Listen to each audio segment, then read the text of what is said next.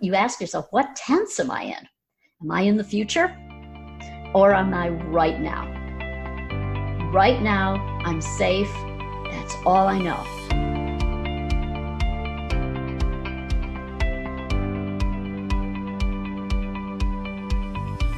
Hello, this is Dr. Diva Nagula. Welcome to From Doctor to Patient, where our goal is to bring you topics of discussion that will educate you on the various healing modalities to help balance the mind, body, and spirit.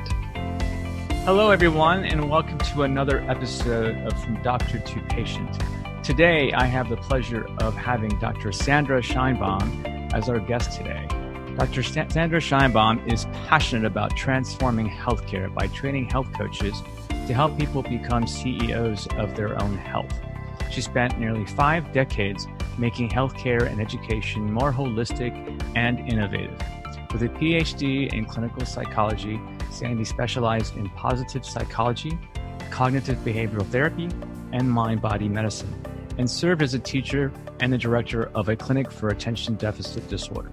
She is a pioneer in her fields, having implemented programs such as the use of neurofeedback with patients and becoming the first ever psychologist to earn certification through the Institute for Functional Medicine. Dr. Scheinbaum funded the Functional Medicine Coaching Academy in collaboration with the Institute for Functional Medicine. A clinical psychologist for over 35 years, she is an expert in positive psychology and mind-body medicine and the author of Functional Medicine Coaching, Stop Panic Attacks in 10 Easy Steps, and How to Give Clients the Skills to Stop Panic Attacks. Welcome. Thank you for being a guest today. How are you? Thank you. It is a pleasure to be here. And there's so many things I want to get to on our show, specifically talk about some things that we as a society can take advantage of in these hard times that we are facing. But before we get into that, I really want to take a few minutes and get some clarification on some of the things that you do. First of all, let's talk about functional medicine. I've had a guest on here before, and she actually it's Dr. Cindy Howard. I don't know if you know her or not. I do. Yeah, so we've had her on here before, and we talked about some supplements, and we briefly went into detail a little bit about functional medicine. But with your background and with your association with IFM, I'd love to talk about what functional medicine is and how we see functional medicine shaping in the future ahead of us. Sure. So functional medicine is more a way of thinking than a way of practicing. And it's asking questions like, why is this person showing these symptoms at this time in their life? And it's looking for the root causes. And they may have a whole cluster of symptoms. Perhaps they have skin breakouts. Perhaps they have digestive issues. Perhaps they're having mood issues. And so typically in the conventional world, you would go to your specialist for each of those. And they would diagnose and they would prescribe something. A functional medicine doctor would say, okay, what are the root causes? Perhaps it's inflammation. They may use specialized testing to dig down and find what is the common factor that's driving suddenly all of these diseases to pop up. And they might go to, okay, why is this person having inflammation, for example? When they might ask the question like, okay, what was going on in your life a year, 6 months before you got sick? And they might say, well, I was going through a divorce. I lost my job. I was living in a house with mold. And so the functional medicine doctor would connect those pieces. And then they would develop a plan that would typically include diet, lifestyle, crucial things like how are you sleeping, how's your movement, what are your relationships like, and then looking at supplements if necessary. But they're not anti-medication or surgical types of interventions. So I might add that there is there is a place, and so acute care, we want the best that our medical system has if we are acutely ill. In our present circumstances, that's certainly the case. So the functional medicine doctors will be playing a huge role to help people support their health, and many people from this crisis will often, for the first time, start thinking of their health and start taking those measures to have well-being and good health. And interesting, I actually did a fellowship in integrative medicine at University of Arizona with Dr. Andy Weil as the program instructor.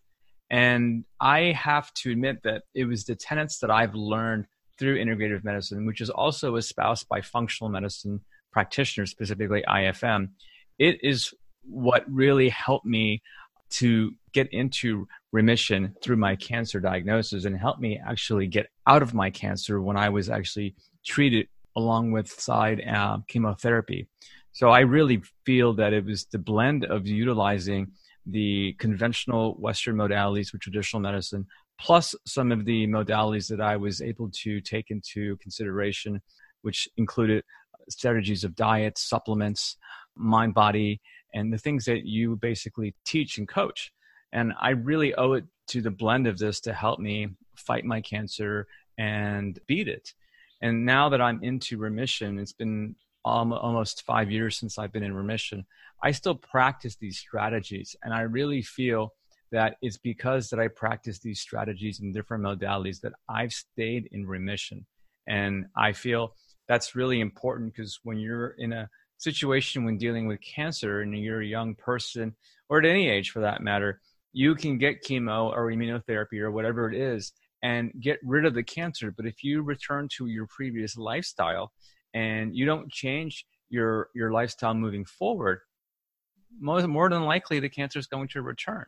So I'm a big proponent of functional medicine and integrative medicine, as I think it's important to leave these strategies to the fullest to optimize your well-being and optimize health. And you've developed this institute, or this functional medicine coaching academy. So what is a functional medicine coach? Specifically, what is a health coach, and what do they do? Sure. A health coach is a behavior change specialist. So I want to be really clear that a health coach is not the same as a practitioner. Practitioners have a license to diagnose and to treat. That's not what coaches do.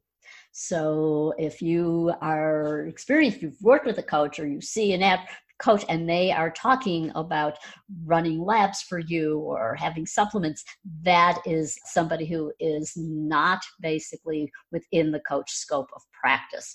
And what is the coach scope of practice? Well, coaching is when you help people change when change is hard. They inspire passion and purpose in others. They take someone where they are now to where they would like to be. But they're not the ones who are doing the heavy lifting.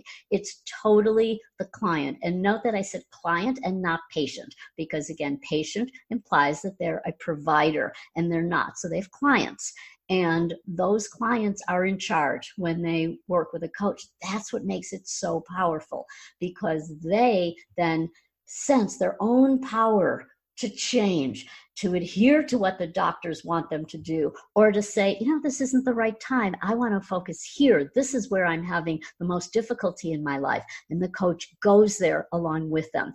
Coaches provide their gap. They bridge the gap between what the practitioner wants for that patient and what that individual can do. So they connect.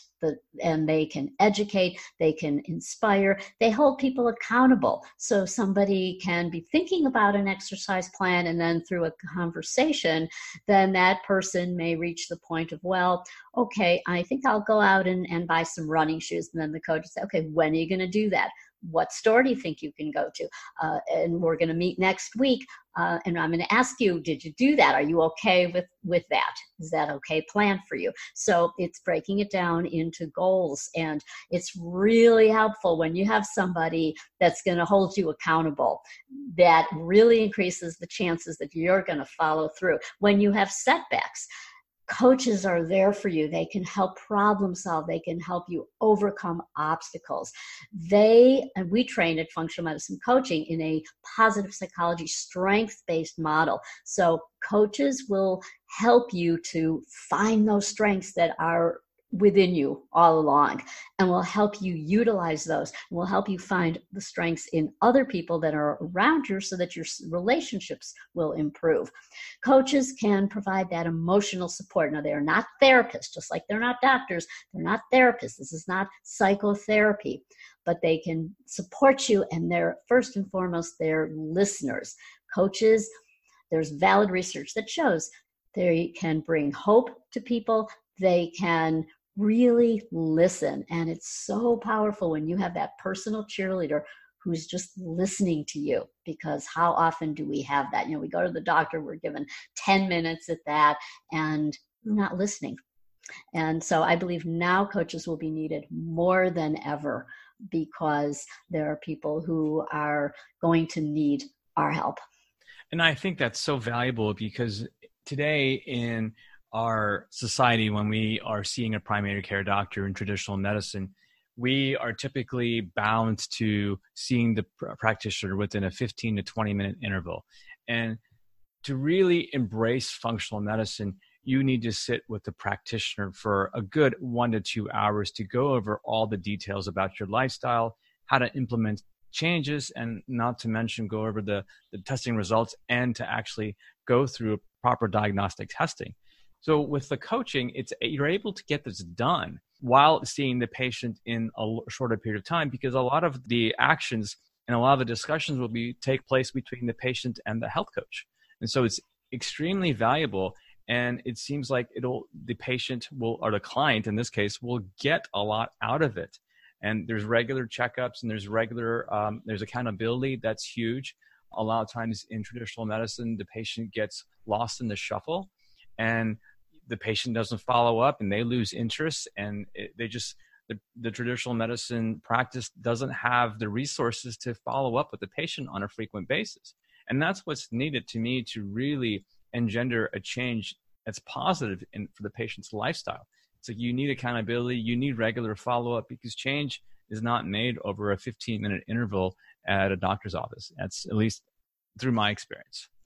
Absolutely. And that's 100% correct. And another thing I might add is that coaches are trained, we train our coaches to lead groups. They can be gathering people, often in a doctor's office, and there's nothing more powerful than a group of people. They may share the same condition. They may feel all alone, and now they're in a group and realize, hey, I'm not alone. And they may be able to support other people. They may learn from others. They may say, hey, if that individual can do it in the group, I guess maybe I can do it too. So it's very, very powerful. And often there's some great models out there where the doctor can come into that group for a period of time, then the coach can run it. And the beauty is that these are now going online. And so I think we're going to see tremendous growth of these online programs where people from all over the world can join in and be part of that. And for more information on how a person can contact a health coach, what's the recommendation, or where's the link or website that a person can go to online? You can go to functionalmedicinecoaching.org. And there's an opportunity to find a coach. Anybody who is inspired to become a coach, because we're going to need a lot more coaches. And this is a growing field. So you can check out the information there. We also have a matching service. We can help any practitioners out there who want a coach by their side. We can help you find a coach. Post a job description. Fantastic. And what I really want to get into next is talk about mind-body medicine. And to me, this is a really interesting topic, but it's so powerful in the same breath. when I was going through my training with integrative medicine, we learned a lot about mind-body medicine. Mm-hmm. I actually use this modality to help me heal. And again, it's one of the modalities that I continue to use. And I feel that's also helped keep me in remission. What exactly is mind-body medicine? So I got into mind-body medicine years ago. This was actually in the 70s, and it didn't have a name. And at that time, believe it or not, people didn't even accept that there was a connection between mind and body.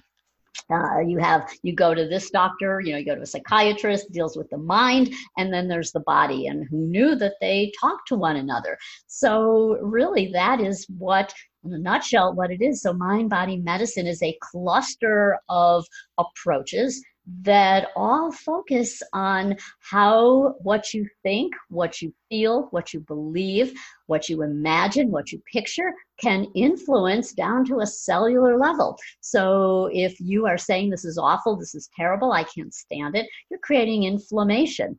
And if you are saying it's okay, I can cope with this, I'm strong, this too shall pass, then you are creating more of a relaxed state, which is going to have an effect even at a cellular level. So there are many ways to do that. You can do breathing. Now, I love that I have been helping people with breathing since the late 70s. Now it's called breath work. Nice. So I love to see that it has been formalized as a modality. Back in the day, it was not. It was just teaching people belly breathing and slow breathing. So just that alone, you're doing mind-body medicine. Suppose that you want to know, gee, I wonder if I'm breathing with my stomach versus my chest. Well, you can go to somebody who's a biofeedback specialist, and I was one for many years. Biofeedback means information back about the body.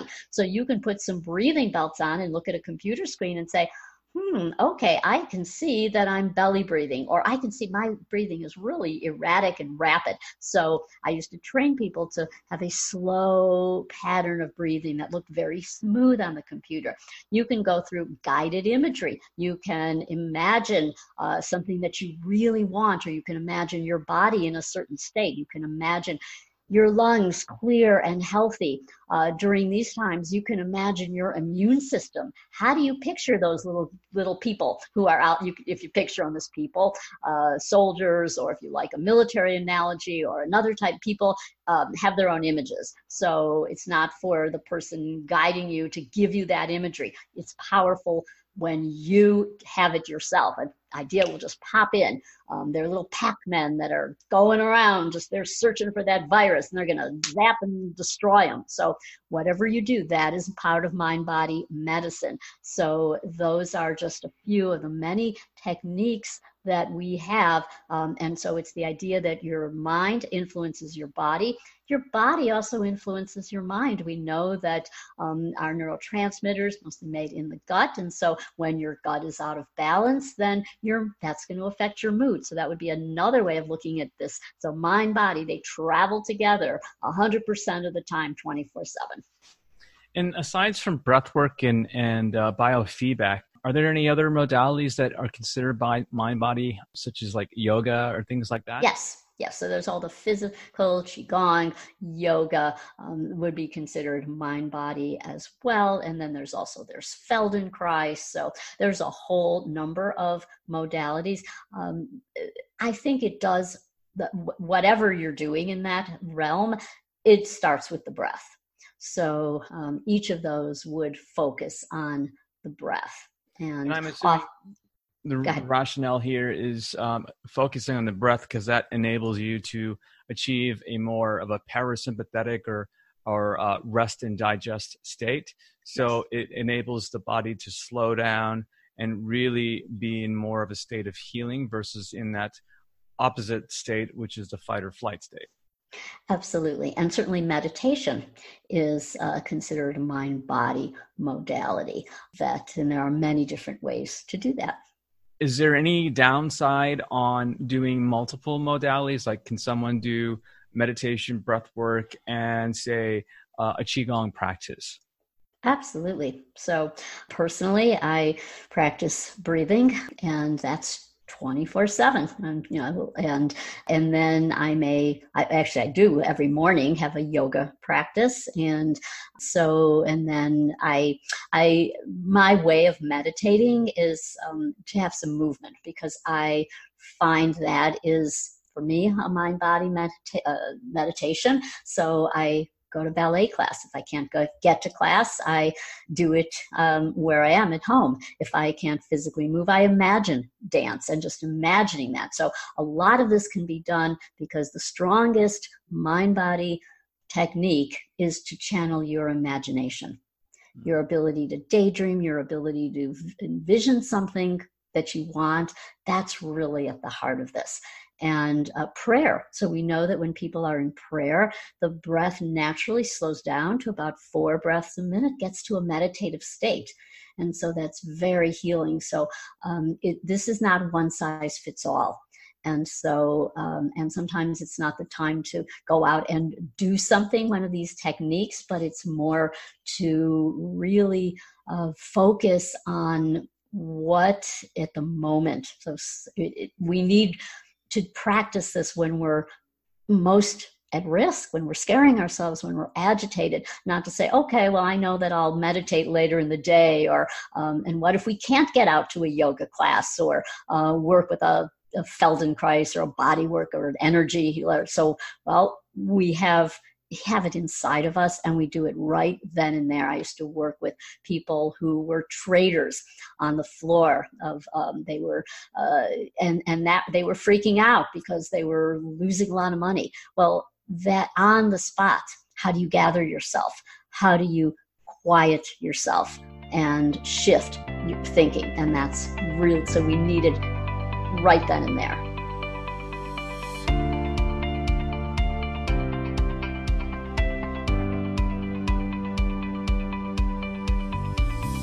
Hey, Dr. Diva here. Thank you to all my listeners who supported my book and helped to make it a huge success. You all helped us hit number 1 in Barnes & Noble, number 1 in the categories of oncology, cancer, healing, and medical ebooks, and number 21 in all of the Kindle store. We also were able to achieve number 3 on the Wall Street Journal bestseller list. If you haven't gotten your copy, you can find it on Amazon, Barnes & Noble, or booksamillion.com. Visit fromdoctortopatient.com to become part of our growing community of health and wellness aficionados and to learn more.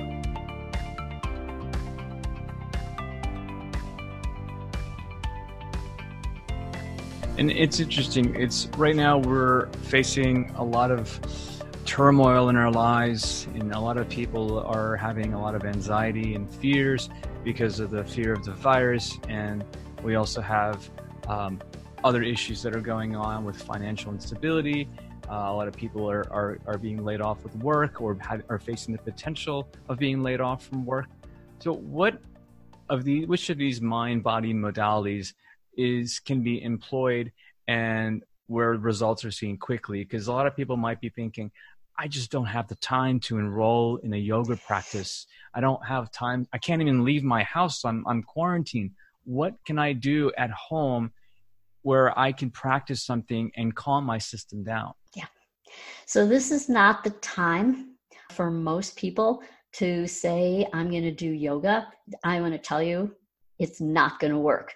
I have been doing yoga for years, every day. It's my ritual. I have a mat at home. I also go to class, and every day I've been going on that mat, and I'm not there. I'm going through the movements because they're automatic now, but my mind is not there. And I think that that's going to be, unfortunately, in a current, that it's going to be very, very hard to focus, to sit and meditate, because you're going to have thoughts that are going to be coming in that will be resulting in feeling more agitated. And so what do you do? And that's where I think taking a few clearing that. No, you will be fine that I'm holding my breath. That's what we do in fear. It's like a deer in headlights. We hold our breath. We see something on the news, we get a text. We are being bombarded now with emails and Facebook messages, and we see it and we turn on the headlines, and it's like, and like our heart stops. We stop our breath. And so that is number one, first and foremost. Am I breathing? You let it go.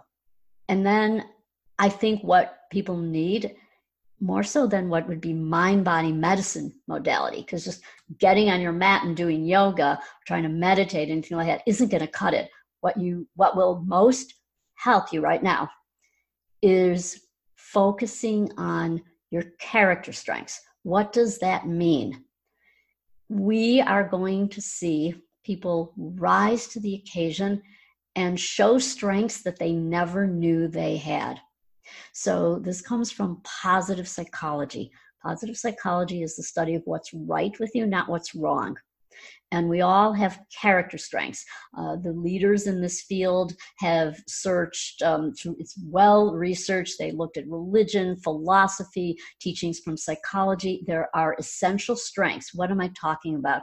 There are things like bravery, like prudence, like perseverance, like love, kindness, the humanity strengths, teamwork, leadership that you never knew you had, to mobilize your family, to help people, creativity. How can you creatively, if you're inside the house, and how can you create different meals? You'll find creative strengths you never knew you had, as well as gratitude, humor, spirituality, a sense of a greater purpose and meaning, having a perspective to be able to see that we're strong, and we've had crises before, and people have survived and often come out stronger for it. So that's another key strength. Appreciation, gratitude.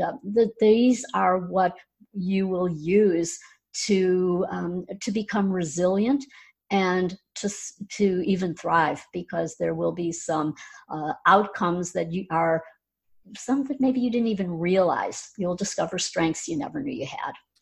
And with these modalities, a lot of people, including myself, would practice them and would wonder, am I getting any benefits out of it? And, because the mind is racing so fast and you're wanting to do something with the results of getting the best out of it, the most out of it in the quickest period of time. And to me, I always like to have some sort of measurement or a tool to see if what I'm employing is actually benefiting me. I like to use heart rate variability. Mm-hmm. And that's one of the tools that I like to use to help see as a gauge, as a barometer, to see if I'm making improvements with things that I'm doing. And I've read and researched and found that gratitude and pranayama, or breathing, is actually two of the things that can actually affect HRV in a positive way, more so than, and in the most quickest way than a lot of other modalities. And so do you find HRV is a good utilization to gauge these types of mind-body practices? Yes, absolutely. So that heart rate variability and use of HeartMath, for example, that's biofeedback. So when I was doing it early on, we had wooden boxes with dials, and that's how we measured. Well, now, fortunately, you can get an app on your phone and you can monitor. So for those people who are unable to do this because of our current circumstances, you may not be able to purchase a HeartMath, or it might not be practical or realistic. What you can do is a simple coherence, and this comes from the HeartMath people. I love it. I use it all the time. And so you're integrating, and that's a key point. When you're doing any of these processes, it's not like one. You're doing it in combination. It's not like, okay, first I'm going to do yoga, then I'm going to breathe, then I'm going to meditate, then I'm going to do heart rate. It's all integrated. It's all one. And so what would you do? Well, maybe you would just start by slowing down your breathing, or actually breathing, because maybe you were holding your breath. Right. And then you notice, where is it coming from? And notice it, like, put your hands on your belly. Can you feel your belly? Are your shoulders up to your ears, or are you letting them soften? Because when we're doing a chest breath, which is a panicky breath, it's like, and everything tightens up. And even doing that, I can feel tension in the back of my neck. So you drop your shoulders, you feel your breathing through your belly, you stand up straight or sit straight, because that creates more room for your diaphragm, because we're really talking about not belly breathing, diaphragmatic breathing. And so as you expand that diaphragm, and by pushing out your belly, that's how you do it. And then as you exhale, you imagine the warmth of the breath, because we take in cooler air, our body warms it. And as you exhale and you feel that warmth, feel it flowing through your heart. So the exhalation is where we let go. We let go of the stale air, anything toxic, anything any thoughts, any feelings we don't want to hold on to that are not serving us. We inhale feelings of calm, or I got this, I'm strong, I'm well, I'm healthy. And then as we exhale anything we don't like. We don't want to let it go. And then we imagine our heart is warming. Well, what does that mean? Well, the heart's the master communicator of emotion, love. So maybe we feel a love and we're just filling our heart with love. And we imagine that love going to every single cell. Maybe last night I was finding just spontaneously, I was watching something on Netflix, and I just popped into my head like, I'm going to take a deep breath, and as I exhale, I'm going to give a little love to my lungs. I'm going to send them a little love and imagine that all the little spaces in my lungs are just clear and healthy and strong. And these are techniques we used to do, and I was working with in the oncology, in what was called psychosocial oncology, with people with cancer, other very challenging medical conditions. And there's a whole body of research to show the importance. Now, I want to add that doing this is not going to say this is going to cure anything, but the power of our mind is just absolutely unlimited. And so you imagine whatever fits for you. Again, it's your image, your style of doing this, but imagine warmth through your heart. Imagine that warmth spreading all over. Imagine warmth of loved ones. Imagine feeling the warmth of people that you really care about in your life. Just listening to you go through this exercise I think my heart rate kind of went down about 5 beats, and I feel more relaxed and at peace. And I'm just listening to you, and I haven't even practiced it myself. So, I also have to ask you, because this is another thing that you're an expert at with your books that you've written about in terms of how to alleviate and reduce anxiety. Right now, we're faced with wanting to be with people, because that's, as human beings, we're meant to be with one another. I mean, that's why we're here. We're here on this earth to enjoy one another and to go through the tough times and the good times. And with this practice of social distancing, it actually makes it harder for people to resort and rely on other people and use other people's and bond with another person. We're not able to do that. How it itself is creating anxiety, because the social distancing, we do know that it's in our benefit to practice it, but without human touch and without human bonding, it's creating more anxiety. How do we deal with this? I would say first and foremost, consider this physical distancing, not social isolation. So we are so creative, and that's where using your creativity, strength, using your skills. So there's many, many examples. I'm just overwhelmed as I'm seeing how people are staying connected. So for example, I've had a book club that I've been in for almost 20 years now. We get together once a month. It's one person makes lunch. We discuss the book. These are a group of people who've stayed together and are really close. Well, we're not doing that. And I and several people, others in the book club, we are spending this is in the Chicago area, and we're spending winters in another location. I'm in Scottsdale, Arizona. So I was really missing that book club. And then I thought, how can I make this happen? So I thought, okay, I run an online program. All of our team members work remotely from home. Our curriculum is 100% online.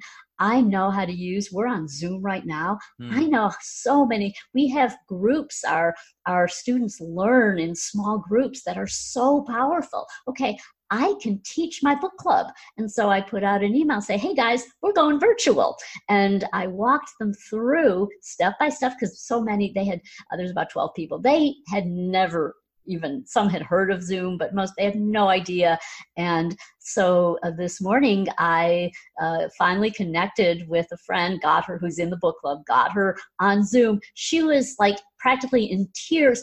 Oh my gosh, Sandy, I can see you. You can see me. We're talking in this way.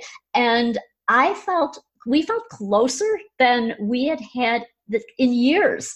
And so people are reaching out and they're connecting with, oh, Aunt Millie, I'm going to give her a call and see how she's doing. People are using online platforms like this in so many creative ways. They're getting together with their friends. They're playing games.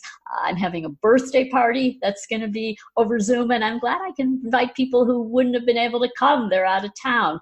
We can do so many things that way. And so I think we may find that the engagement increases when we do this. You might start to, there's a video where someone had filmed in Italy where people are on their balconies. They're keeping physical distance, but they're all playing music and singing. I think we're going to see a lot of that. And so when times are like this, when we have people will step up, they'll use ingenuity, they'll use creativity and ways to stay connected. And we know from even in darkest times, people who are in concentration camps, memoirs have talked about ways that they communicated and stayed strong because of what they were doing as a group. I think that's important. I think the key thing is, I know we have to follow social distancing, but social distancing does not mean social isolation. And as you mentioned, there's online chat groups, there's video chat. We might not be able to benefit from the actual physical touch, which is really important, but this is certainly a good substitute in maintaining social interaction, which is so important to allow us to get through these tough times. Absolutely. And there are more and more every day, a growing number of resources, yoga classes, workout classes, meditation programs. So you will see so many resources that are available where you can start to learn these mind-body medicine practices. There'll be a lot of great opportunities to learn, but the key is without that social contact, physically, how can you make it happen virtually or by phone if you're not comfortable going online? And again, you mentioned resources. What are some examples and recommendations for online resources for some of these mind-body modalities that you're mentioning? Sure. I think if you look at, start with your neighborhood yoga studio. Because many teachers are now converting and they're going to be teaching online.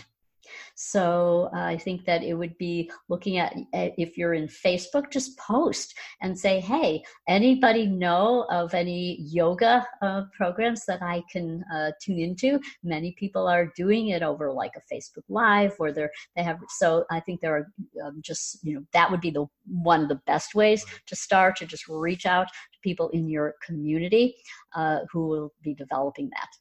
And the same goes true for any other specific practice like breath work, Qigong. You can utilize the same techniques as researching online and seeing which one of these practices or modalities is available and which one interests you the most. And again, you and I were talking, and I agree with you that I think breathing is the most powerful, most potent, and most underrated practice to lowering our anxiety and lowering our heart rate and increasing our HRV. And it's such a simple practice and it's so effective. You have it. It's always with you. You don't have to, you can say, oh, I can't do yoga now. I don't have my mat. Well, you always have your ability to breathe. Right. Not that I love yoga, so I don't want to discuss. Yeah, right. I want to now transition over to your books, and this is fascinating. You wrote a book called Stop Panic Attacks in 10 Easy Steps and how to give clients the skills to stop panic attacks. I'd love to be able to have you give our listeners, as well as myself, some exercises or some tenets on how to beat anxiety and how to beat panic attacks. And I myself have been a person who has suffered his fair share of panic attacks and since I was a little kid. And it's one of those things that I've been able to manage and get through and understand the whole meaning behind it.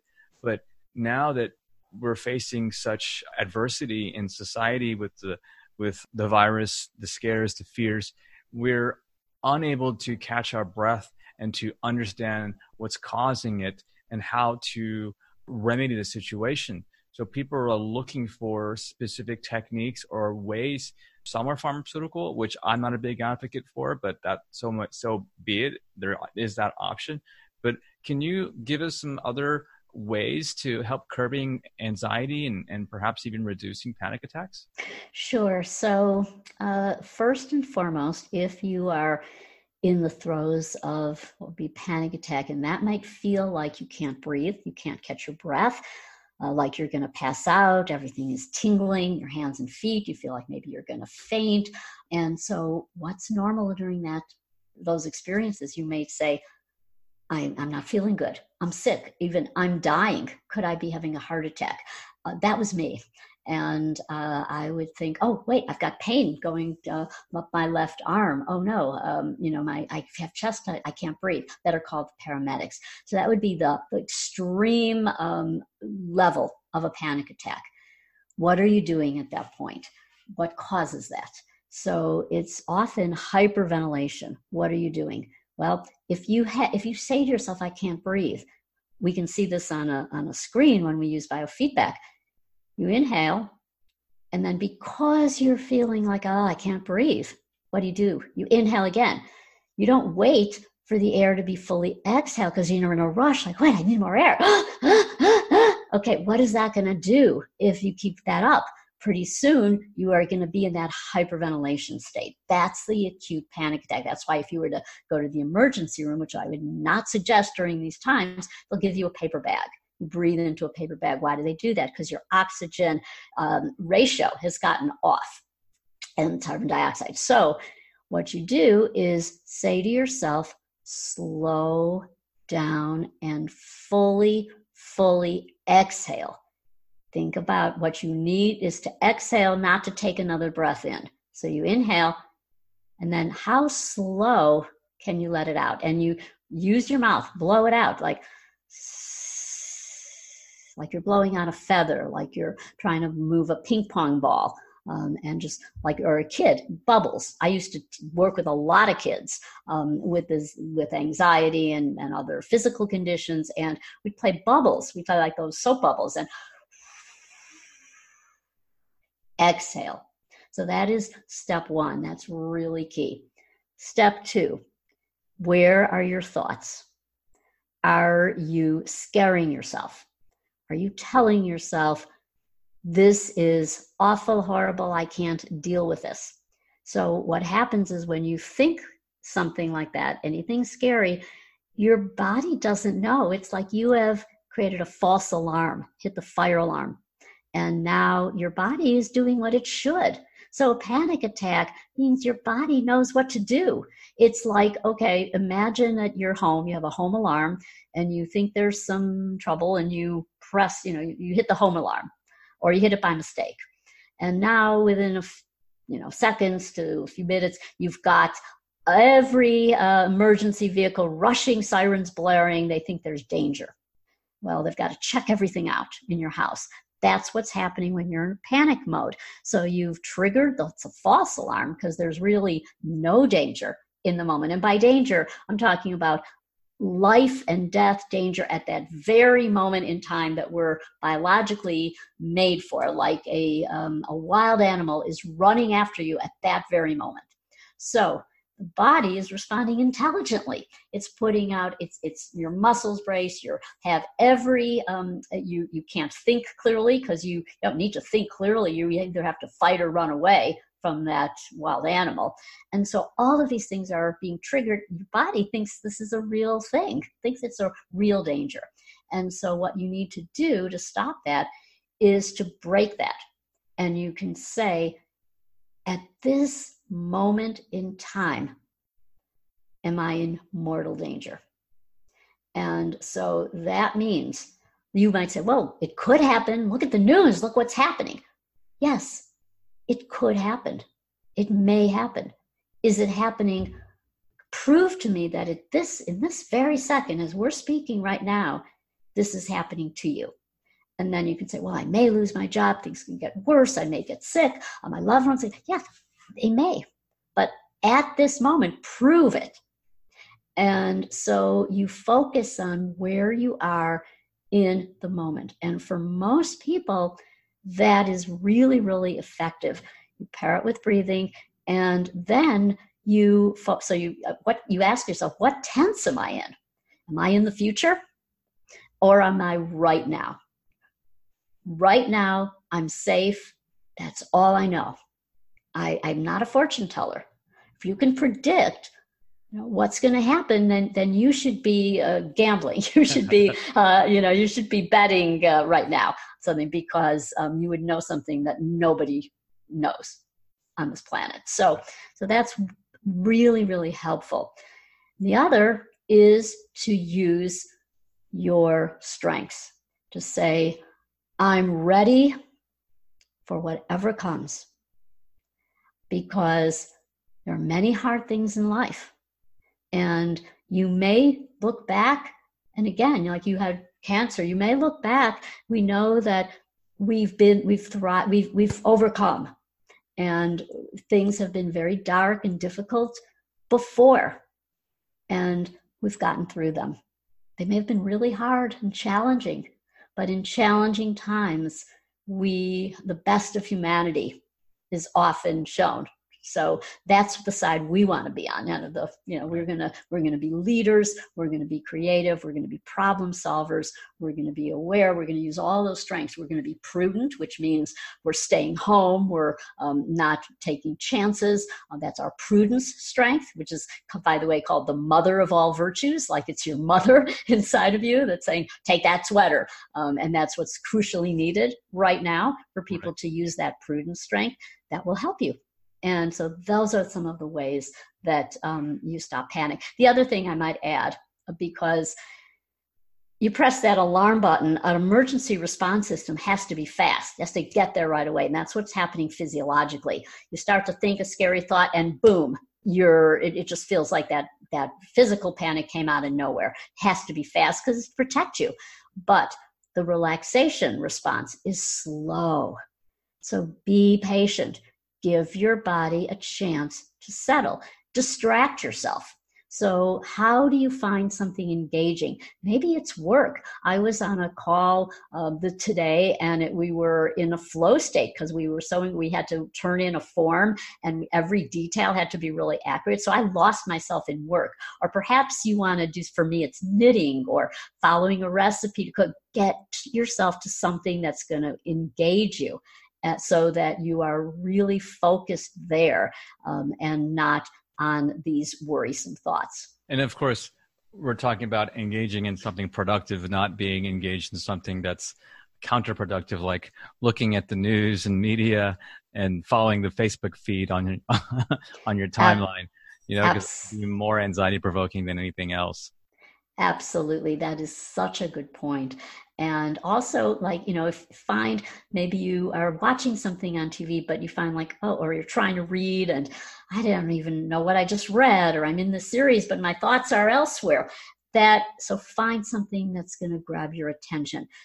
That's the time to get on a Zoom call or with loved ones, or play a game that makes you think. And then so that it's, again, that's a powerful distraction where you have to focus. Fantastic. Well, Dr. Sheinbaum, I really appreciate your time with us. We've gone over a lot of different topics in such a short period of time. And I think we are going to be able to help a lot of people through these tough times. And so thank you again. And for our listeners, if they want to find out more about what you do, whether it's the coaching academy that you run, or whether it's the books that you've written, or just more about mind-body medicine, can you give us some links and where they can find you? Sure. So functionalmedicinecoaching.org. They can also go to our Facebook, Functional Medicine Coaching Academy. They can also go to Instagram, Functional Med Coach, or my personal Instagram at Dr. Sandy, that's SANDI. and just connect with me, reach out, and I'm happy to supply other resources. Thanks so much again for coming onto the show and being our guest. And I'm sure we'll cross paths soon. Thank you so much. Thank you. Be well.